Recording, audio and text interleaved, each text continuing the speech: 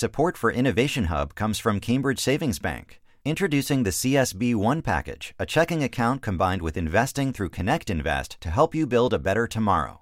CambridgeSavings.com/CSB1. Welcome to Innovation Hub. I'm Kara Miller.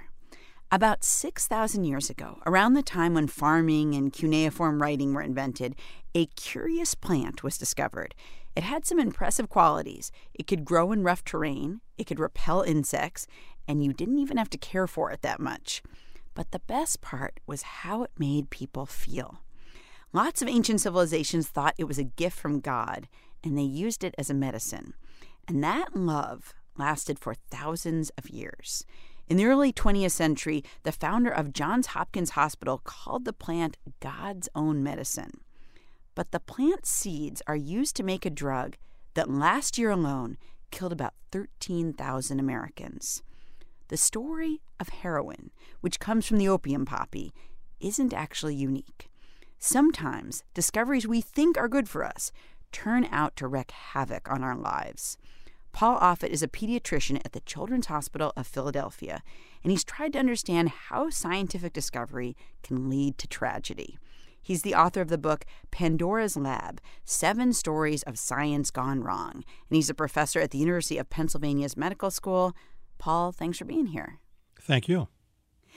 So let's stick with that story of heroin for a minute. It was shocking to me that once upon a time, heroin was sold as an over-the-counter drug, meaning like it's not a big deal. You don't need to get a prescription for it.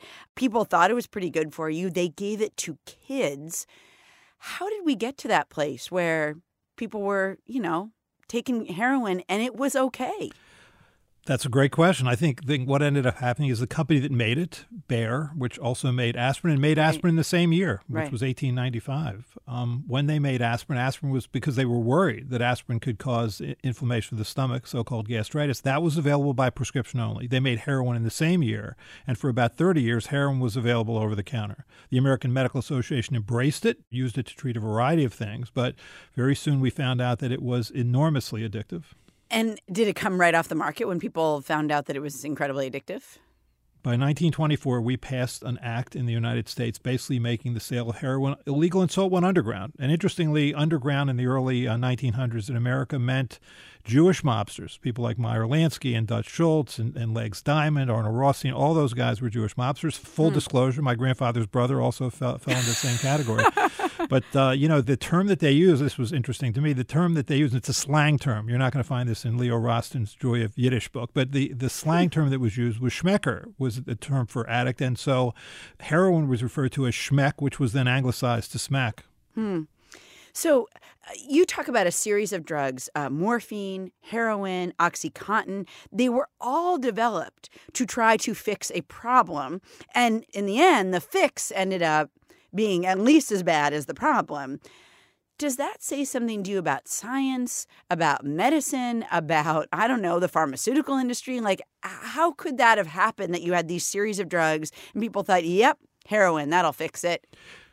Yeah, I think it's an example of medical hubris. I think we continued to believe, wrongly, that we could separate pain relief from addiction. And so, opium users became opium addicts. And then we thought, okay, we'll purify opium's main ingredient, which is morphine. And because it's pure, we can give less of it. And so opium addicts became morphine addicts. Then we'll sort of chemically modify it so it crosses the blood-brain barrier more easily. And that was heroin. And so morphine addicts became heroin addicts. And then we took another component of opium, which was thebaine, chemically modified it to form oxycodone. And so then we became opioid addicts. We just continue not to learn this lesson. And interestingly, there was an article last week stating that researchers believe that they had finally separated pain relief from addiction. But I'm telling you, after 2,500 years, we should at least be skeptical of quotations like that.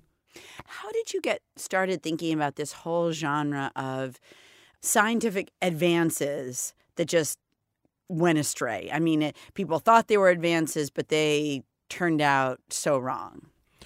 My expertise is generally in vaccines. I was fortunate enough to be part of a team at Children's Hospital of Philadelphia that invented a vaccine, the rotavirus vaccine. So I always watch the difficulties in creating biologicals. Vaccines are a perfect example. The polio vaccine that was made in 1955 that was heralded as groundbreaking. Jonas Salk was a hero. Right. There was a company that made that vaccine badly. Cutter Laboratories failed to inactivate the polio virus, so inadvertently 120,000 children in the United States were injected with live, fully virulent polio virus.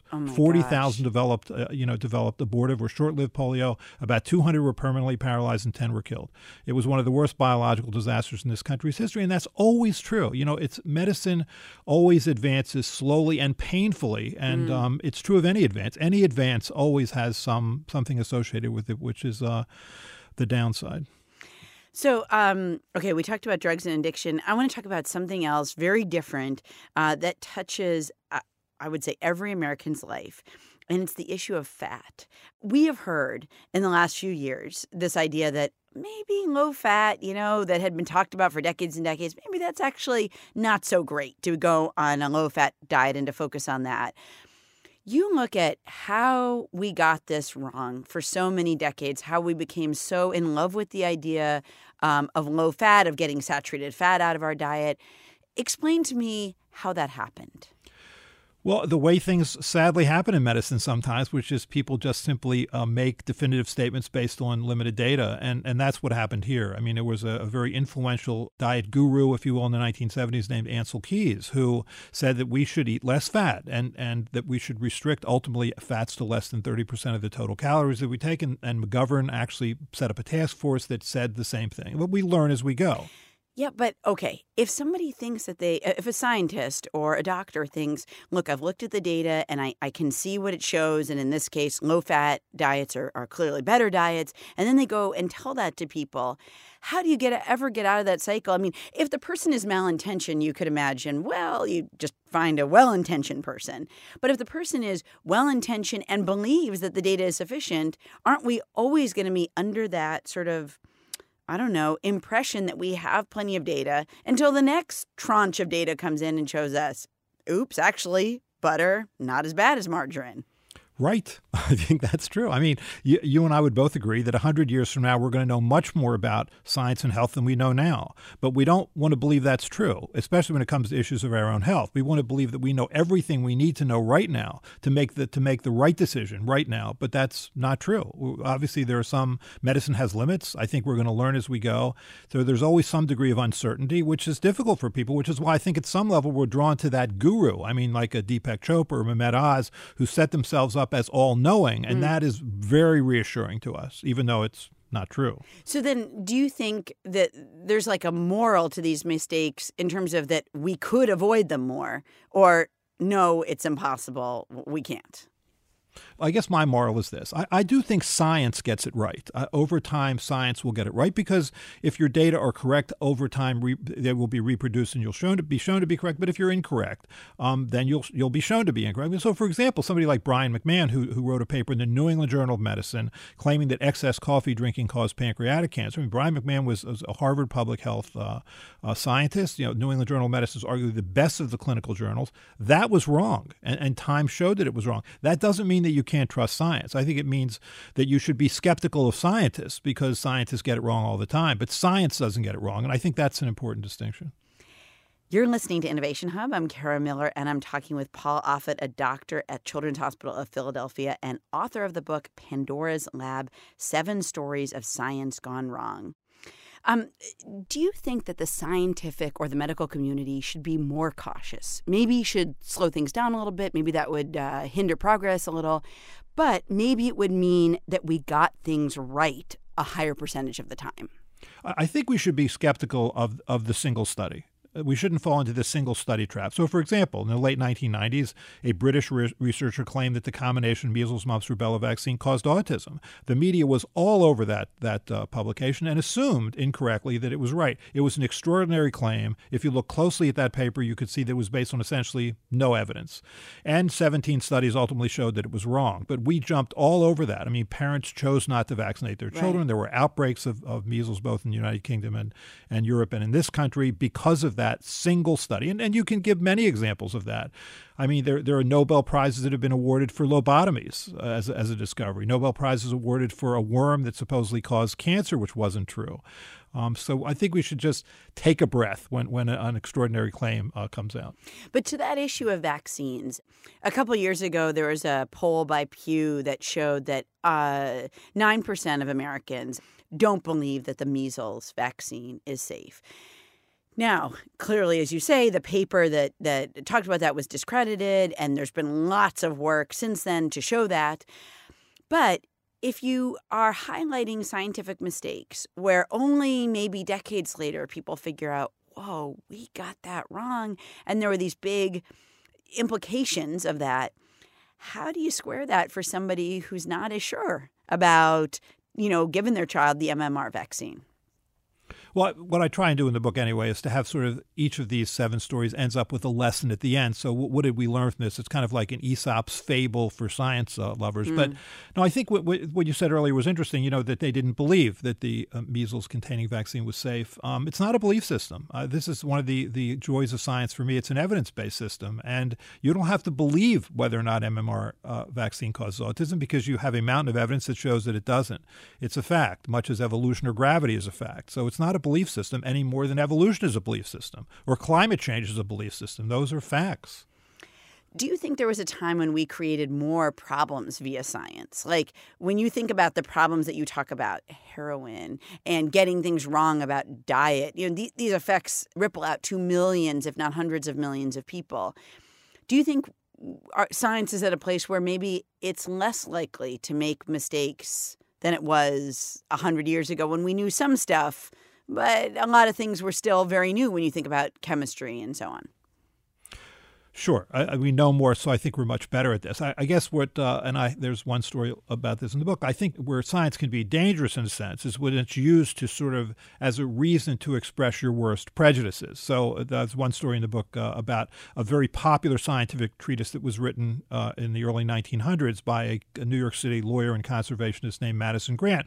He called it The Passing of the Great Race. And what this book did was it took eugenics one step further. He tried to make the case that it wasn't just that characteristics could be passed from one family member to another, not physical characteristics, but other characteristics like loyalty or bravery or the likelihood to be a criminal, but that in fact this was a phenomenon of races and that there were superior races and inferior races. That book was ultimately translated into German, where it was essentially plagiarized by a young corporal who was imprisoned in Landsberg prison. He wrote a letter to Madison Grant and said, "This book is my Bible," and then he put whole sections of that book into his book, which he called My Struggle or Mein Kampf, and he made The Passing of the Great Race require reading when he came to power in the early 1930s in Germany. Right, so I think, I think you could hear echoes of that today, honestly. I think if you, for example, had some awful paper that was published claiming that they had identified the genetics of someone who was likely to be a murderer or the genetics of someone who was likely to be a rapist, and that those genes were more likely expressed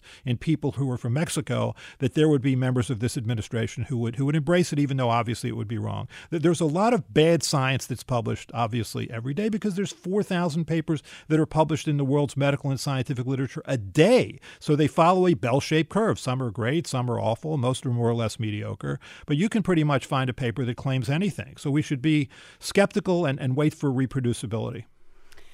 So you have created, as you mentioned, a vaccine for rotavirus, which results in diarrhea and dehydration, particularly in kids in developing countries. I wonder what you did when you were developing that vaccine to try to figure out how you make this an unequivocal public health win, how to make sure you don't fall into any traps or, make any mistakes.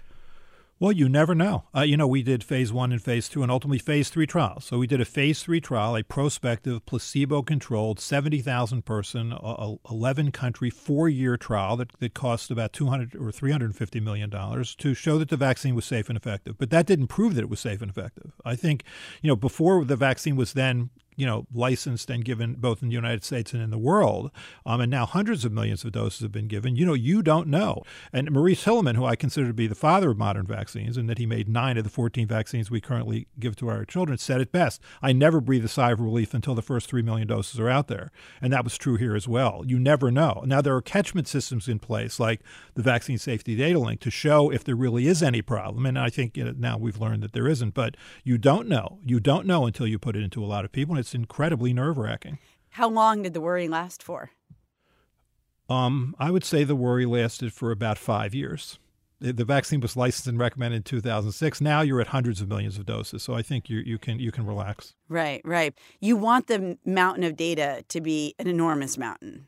Yes. No, people say that, that your life sort of vacillates between moments of boredom and anxiety. Actually, you can have both at the same time. But that's what I learned. How do you get the confidence to develop something that could be dangerous, that obviously has such potential huge upsides, but, does have these potential downsides? Well, I work in a hospital where, prior to this vaccines being licensed and used, we'd see 400 children admitted a winter with severe dehydration caused by this virus. I saw a child die of rotavirus when I was a resident. I mean, that's what you're working against. You're trying to fight the virus, and you want to fight it in the most effective way possible. You don't want there to be side effects, but that's the motivator. Right. Paul Offit is a professor at the University of Pennsylvania's Medical School. He's also a pediatrician at the Children's Hospital of Philadelphia, and he's author of the new book, Pandora's Lab: 7 Stories of Science Gone Wrong. Paul, thank you very much. Thank you. If there's a question bothering your brain that you think you know how to explain, you need a test. Yeah, think up a test. If you liked this interview, take a minute to leave us a review on iTunes. Leaving a review actually helps more people find their way to Innovation Hub. So think of it as spreading interesting ideas one review at a time. Support for Innovation Hub comes from Cambridge Savings Bank. Introducing the CSB One package, a checking account combined with investing through Connect Invest to help you build a better tomorrow. CambridgeSavings.com/CSB1.